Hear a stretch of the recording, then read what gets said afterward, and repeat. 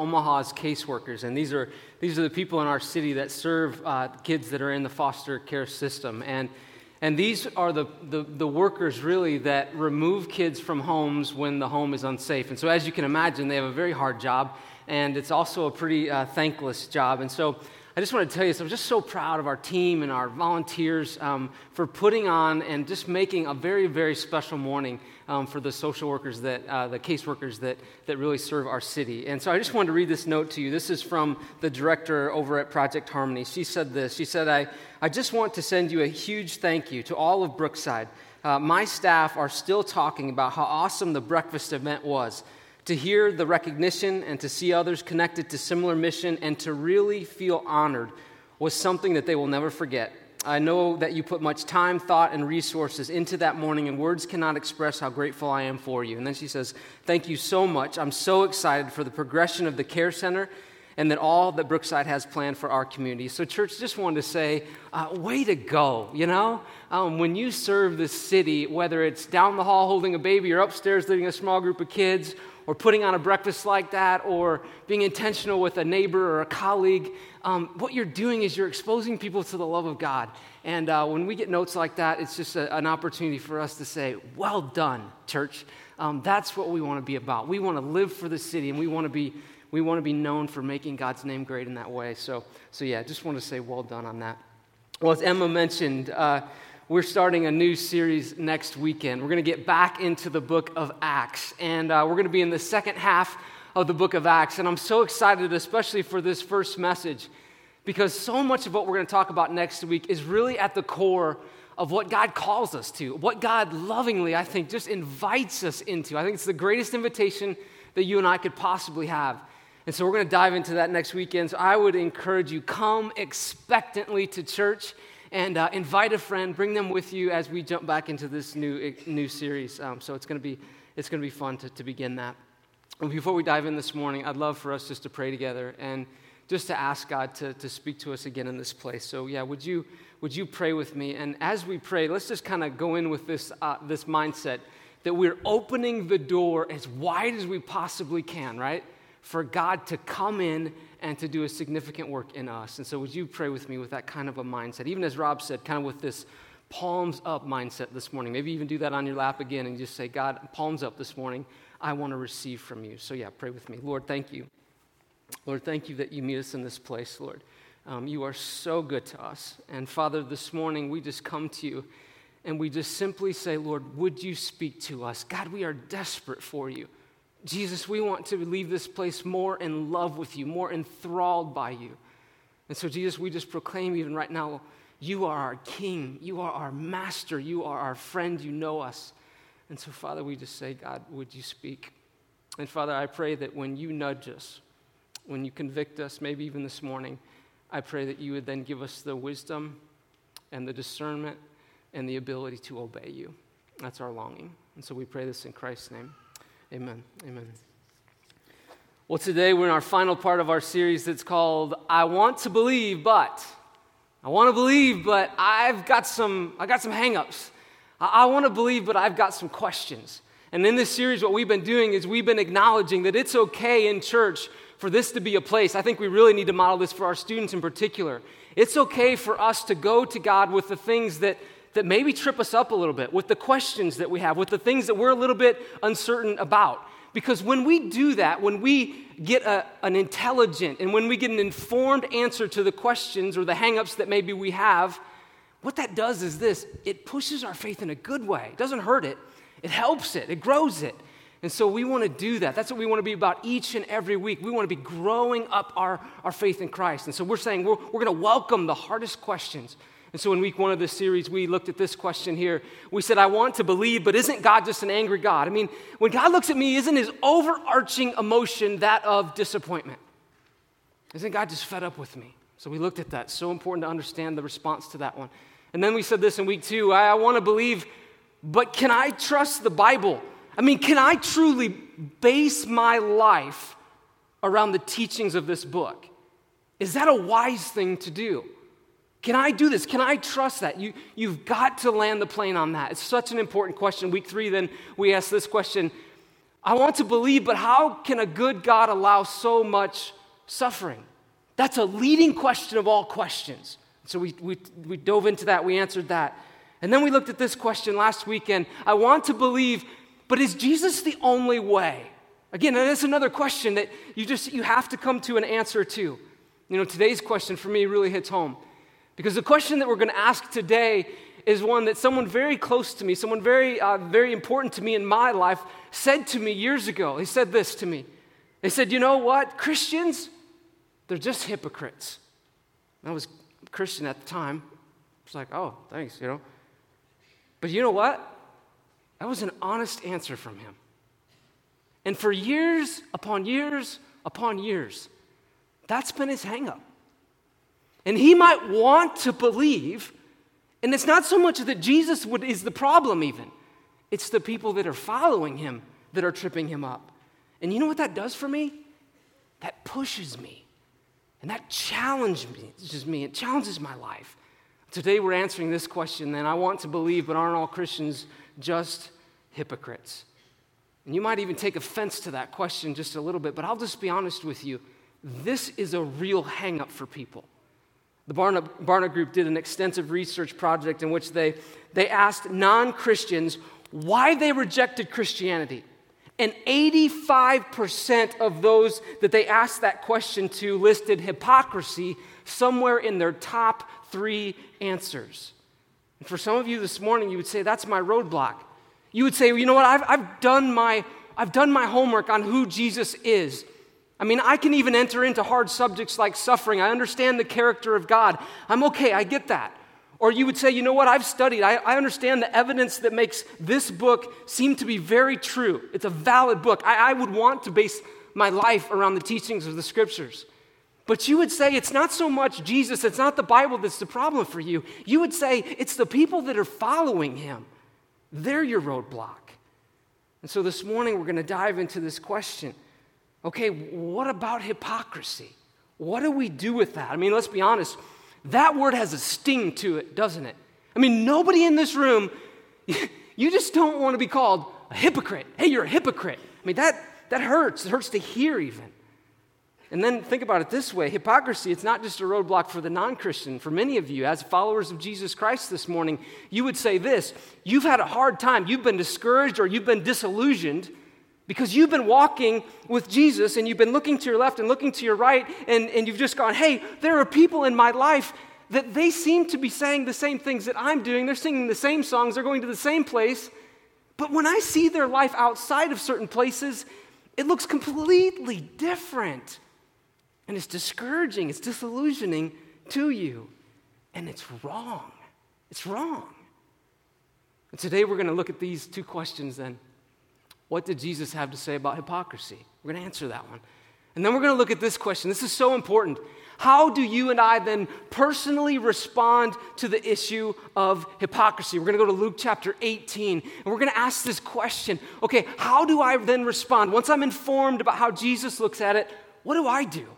How does this topic impact me so that my life isn't a roadblock to anyone if I'm a follower of Christ? So first, let's define hypocrisy. Hypocrisy, the definition in the dictionary, it simply says this. It's the practice of claiming to have moral standards or beliefs to which one's own behavior does not conform. Now, if we go back even further, the word hypocrisy, it's the transliterated Greek word that comes directly from the Bible and from Greek culture, and it simply means this. It means to put on a mask, or you could say a costume, or to play act, like a play actor. And so if you were in a dramatic production in Greek culture, and you were to put on a costume, or you were to put on a mask in that production, you would have been called a hypocrite. And then it became used by religious people. They say, hey, you're wearing a mask. You're wearing a mask. You're not behaving the way that lines up with your beliefs. A hypocrite is someone who poses. A hypocrite is someone who says, I'm going to live and ascribe to a set of beliefs, but the truth be told, they live a completely different way. And so first this morning, what did Jesus say about hypocrisy? Let's go to Matthew chapter 28. Turn there with me if you've got a Bible. It says this.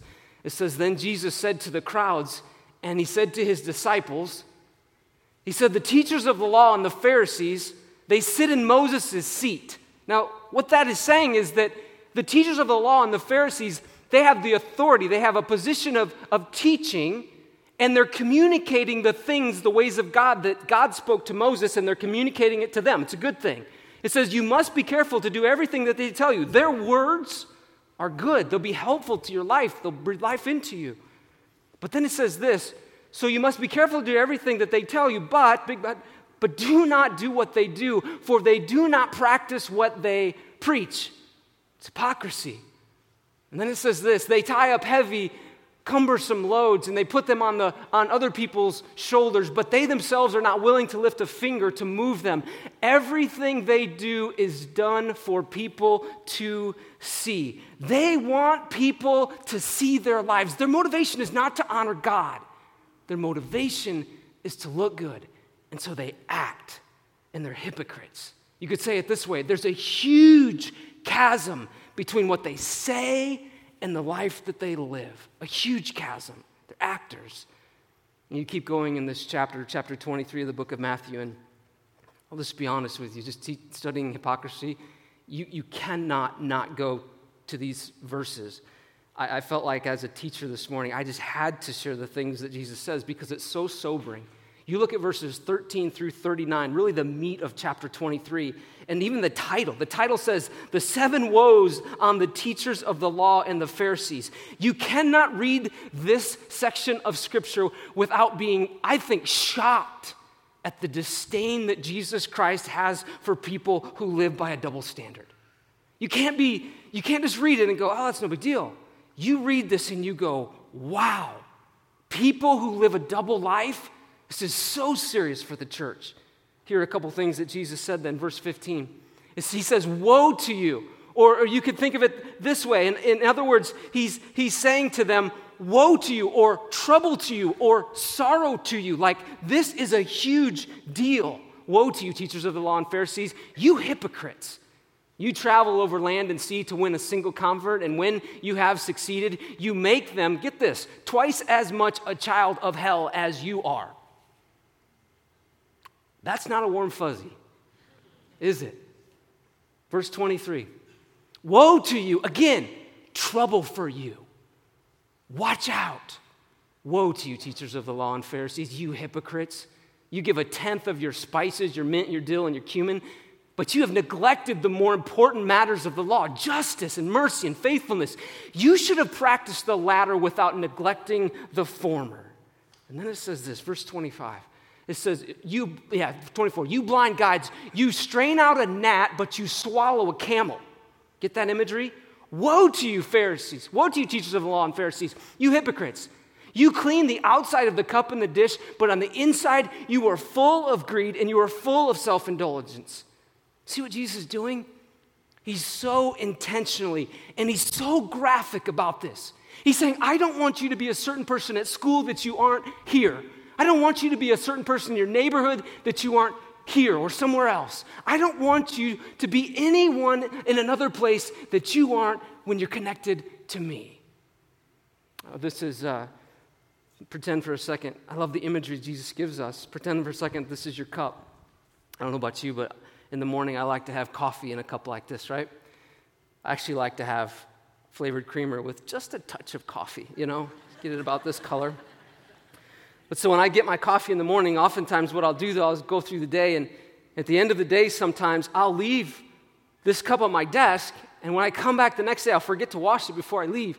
I'll come back the next day and it'll have like this kind of dry residue of coffee at the bottom of it. Now imagine for a second that I go though to the kitchen here at the church, and I get the dish rag and I get it nice and hot, get the water hot and all soaped up, and I start cleaning the cup, and I'm cleaning it, and if you walked into the kitchen, you might even see it sparkle. You'd say, wow, man, I see that's a clean cup. But imagine I don't touch the inside of the cup, and I just go over to the coffee, and I pour a new cup, and I fill it up right on yesterday's residue, and imagine that I do that not just for one day, but imagine I do that for 2 days, 3 days, a week, a month, to the point where I'm chewing my coffee, right? Now, you would say, that's disgusting. But you know what Jesus says? Jesus says, when you clean the outside of the cup, when you look religious, but on the inside you neglect the important things of who you are, at the core of who you are, your heart, Jesus says, that's disgusting. I can't have it in the church. It's horrible, he's saying. So let me ask you this question. Have you ever been guilty of hypocrisy? Now what's interesting is that people, whether you're a Christian or not, you likely live by a moral standard. And you can tell if you have a moral standard because if someone has ever upset you, they upset you because of something they did. If they've ever upset you because of something they did, it shows that you have a moral standard. If they lied to you and you don't think that that was right, then you can't lie in your moral standard. Does that make sense? Christians, we get our moral standard from the scriptures. And so if somebody wrongs you and you don't like that, it points out, okay, you've got a standard by which you live by. If your moral standard says this, that you're supposed to love people and you don't, or you just kind of casually neglect the screaming needs of other people, you know what that makes you? That makes you a hypocrite by your moral standard. If you've ever not told the truth, and being a truth teller comes underneath your moral standard. Again, a Christian would get theirs from the scriptures. Other people get their moral standards from other places. But if you believe that telling the truth is important and somebody lies to you and that bothers you, but if you've ever told a lie, you too are a hypocrite. If you believe that part of kind of your moral code that you live by is that you should be faithful to your spouse, but if you've ever looked lustfully at someone other than your spouse, you too are a hypocrite. I mean, think about that, by your own standards. You know, in studying for this passage and this message, I was so excited about this because we put our team together and we asked the question. We just put all the heads in the room and we said, why? I want to believe, but why all the hypocrisy? Why hypocrisy even in the church? And so we looked and we studied the scriptures, we looked at the original languages. We even pulled Pastor Steve, our founding pastor's old sermons, and we searched, and we said, man, we got to answer this question for the church. And after a whole lot of research, do you know what we came up with? Our conclusion was the number one reason why there's hypocrisy in the church. You ready? After all of the study, it's because there are people in the church.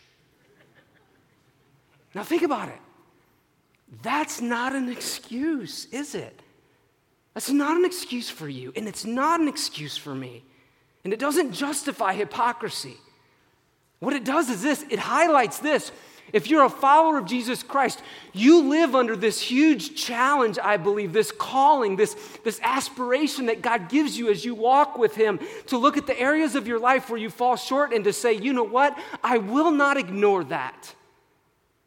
I will do business with God. God, if you nudge me on that, I mean, we just sang a song 5 minutes ago that said, God, I worship you always. And as I sang it, I thought, help me to do that, right? When you are a Christian, basically what you're saying is this, God, help me in the times when I fall short. Because, Lord, I don't want to be good with just acting.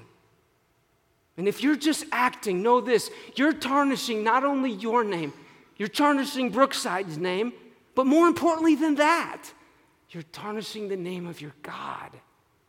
And so we have to take this issue seriously. We have to go back to that question and say, okay, God, how am I living? And in the areas of my life that don't match up with the standard that I have, am I progressing to the point where I'm becoming more like you so that when other people see me, they see you? Have you ever been caught acting in a certain way or maybe doing something with your life that didn't really match up to the standards that you were striving to live by? If you have, you know how it feels. It feels horrible. It's so humbling because it's hypocrisy. A few months ago on a Thursday evening, I had just gotten home and we rushed to eat dinner really quickly, and we were kind of frantically getting the kitchen cleaned up because our small group, our young married couple small group was coming over. And so in the midst of the hurry and honestly the challenge of that day, and Christine and I got into a little tiff. Now that's just a nice word for a fight, Christian fight maybe even, I don't know. So we weren't saying a whole lot, but you know what I'm talking about? You could cut the tension with a knife. And at one point, I don't remember even what it was about even. She said something to me, and I snapped back in a loving, loud voice, and I said, "I'm just trying to get the kitchen picked up." Yelled it. Well, as soon as I said this, we heard this voice of one of the guys in our small group, and he said, "Hey, stop yelling in there." We had the front door open so that the group could just kind of come in, and unbeknownst to us, Mark had just done just that. And so I stood there as he came around, then the wall, blocks off the entryway, and I stood there in shock and humiliation. He came around the corner in the kitchen, I looked at him, I said, "This is awkward." And he said, "What?" And I said, "The yelling." And then he said, "Oh, I thought it was just the kids. I was just kidding." I was like, "No need to kid, Mark. No need to kid, man." So we sat down with the group, and Christine and I, we have had no time to iron this out, right? So we sat down with our small group, young married couples, looking to us to be such good examples. And I said, "How's everybody doing tonight?" And I said, "Might as well just get this on the table right now. Mark caught me and Christina fighting before all of you got here." It was so humbling. The next week, everybody was on time. They actually got there early. They came in real quietly. You just got to give them something to watch. I guess, I don't know. You know what, church? I'm a hypocrite because I often don't live up to the moral standard that I ascribe to. I'm a hypocrite because I know the scriptures say, "Be slow to anger and abounding in love." And you know what I can be? I can be quick to anger and slow to love. I'm a hypocrite because I know that this book says, "Husbands, love your wives as Christ loved the church and gave himself up for her." No higher calling. And I don't always model that. We've all done things that we fall short of the moral standard that we ascribe to. But I hope that you hear this morning, when you do, let that be a reminder to you. Let it be an exclamation point that shows up in your life where you just say, "And because of that, I will run to Jesus Christ. I will run to him." And I just want to say this to you. If you've been hung up in your past and you've said, "I've wanted to believe, but I can't even see Jesus because of all the hypocrisy of other people," those that call them followers of Christ, I just want to say to you, I want to apologize to you on behalf of us. Because what you don't want to do, this would be such a tragedy, is if you did not see Jesus Christ for who he is and what he can mean in your life, and you only saw his followers in the blunders that we make. Martin Luther, a seminal figure in the Protestant Reformation, he made this famous statement, and what he was doing was he was describing this tension really that the Christian lives in. And so he said this, he coined this Latin phrase. It sounds something like this: "Simuel justus et peccator."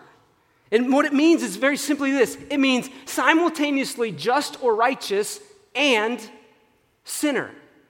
And what Luther was doing was he was pointing out this tension that the Christian lives in, that in the sight of God, that when I put my faith in Jesus Christ, I am seen just and righteous. Because I'm saying, I don't want to be accountable for my standard. I don't want to be accountable for the Bible's standard. I want to be accountable only in the sight of Jesus Christ on me. I want to be justified not by me, but by Christ. And so at the same time that I'm seen by God, if you're a Christian, you're seen by God as righteous and justified. But at the same time, you're also a sinner. Like you struggle. You come up against things that you have a hard time. You come up with an addiction that you're trying to break. You come up with things in your life that you slip back into. And so the Christian is simultaneously, you're seen if your faith is in Christ. And really what Luther was getting at was the heart of the gospel. And he was saying at the heart of the gospel, one day I'm going to stand, I'll be judged one day, and by either my righteousness or by the righteousness of Christ. And I want to be just and righteous in the eyes of Jesus Christ because of him in the eyes of God. But at the same time, from a different perspective, I'm just and righteous. But from this other perspective, I'm a sinner. And that's a tension, isn't it? And so when we're aware, though, of our hypocrisy, it should cause us to do this. When we're aware that at the same time I'm seen by God as this way, but I live in this world and I struggle, that should drive us. It should push us. God, help me be more like you. And so our second question today is so important. This is a big one. The second question is this.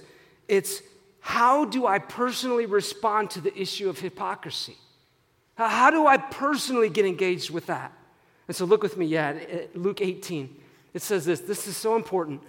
It says, this is Jesus talking. He says, to some of the people who were confident of their own righteousness, and they looked down on everyone else. So that's the setting. You got people that are confident. This is who I am. I'm self-reliant. And when I look at other people, I feel like I'm better. You ever done that before? I have.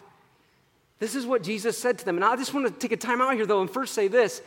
I'm convinced that the best place to start this morning is not to camp on the hypocrisy of other people, but it's for you and I to look in the mirror and to get a good look of ourselves. I mean, I just dream of this for myself and for our church. I mean, think about this. Just imagine a group of people that we would say week after week, God, help me win the day today. God, help me to look today at not just the outside of the cup, but God, I give my attention to what's on the inside of the cup. God, I mean, just imagine what an unbelieving world would see in the church if we did that. It'd be huge. But to those who were just pointing the finger, Jesus said this. It says, Jesus told this parable. 2 men went up to the temple to pray. One a Pharisee and the other a tax collector. So this guy, the Pharisee, he's known as the guy that's going to toe the line. He looks good. He's got the robe. He's looking sharp. Everything's fitting the part. And then this tax collector, though, in their culture, would have been known as the sinner. That's the pagan. That's the one that's far from God. And this is what happened then. It says that the Pharisee stood by himself so that everybody could see him. And he prayed, God, I thank you that I am. And he's just, notice where's the attention of this guy? Thank you that I am not like other people, robbers, evildoers, and adulterers, or even like this tax collector. What do? I fast twice a week, and I give a tenth of all that I get. Notice where the attention is. It is directly on himself. He is self-dependent. And I think this morning when we study hypocrisy, we have to say, am I Christ-dependent? So then it says this. It says, but the tax collector, the other guy, he stood off at a distance. And he would not even look up to heaven. I mean, you got to see humility in this passage. But what did he do? He beat his breast, meaning this, he was so disgusted with his own sin, that physically, I can't believe he beat his breast and he said, God, have mercy on me. God, that's where his attention is. God, would you have mercy on me? God, I'm a sinner. God, I repent. God, I'm looking at the inside of the cup, and I can't believe I would think the things that I'm thinking. And I can't believe I said what I said. And I could spend a whole lot of time looking at the world around me and talking about the hypocrisy of others, but God, have mercy on me. Have mercy on me, a sinner. So challenging. And then I love this. In verse 14, it says this. Jesus concludes basically, and he says, I tell you the truth that this man, rather than the other, went home justified before God.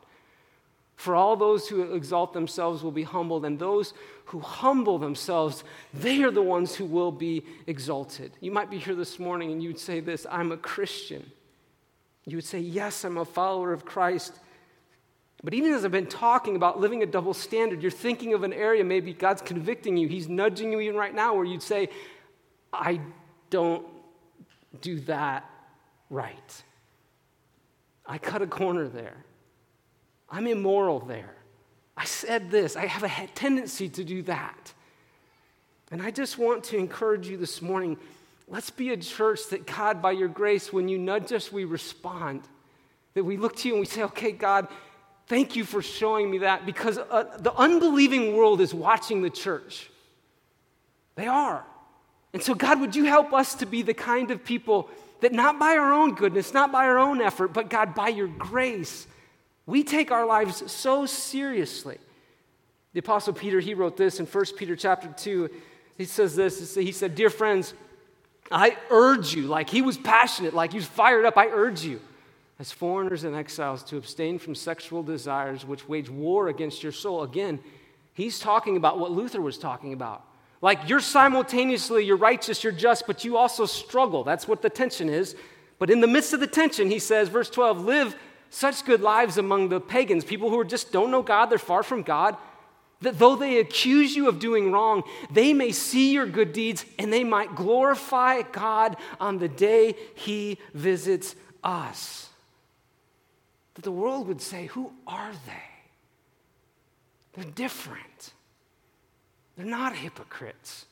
They're not perfect, but they're in progress. They're desiring to be more like the God who saved them, not because they must, but because they reflect on the goodness of God and it motivates them to long to be like him. This week I was listening to this guy and he was talking about his grandmother who had passed away, and what he said, it really impacted me. So I just want to tell you the story a little bit. He was talking about his grandmother, and he said, I don't know of anyone that I've ever met in my life that loved Jesus any more than this woman. He said, she was just so passionate about Jesus. He said there'd be times where, she would meet with God in the morning, kind of at the end of her bed, and he said there'd be times when I could just hear her crying out to God for our family. Just this godly woman.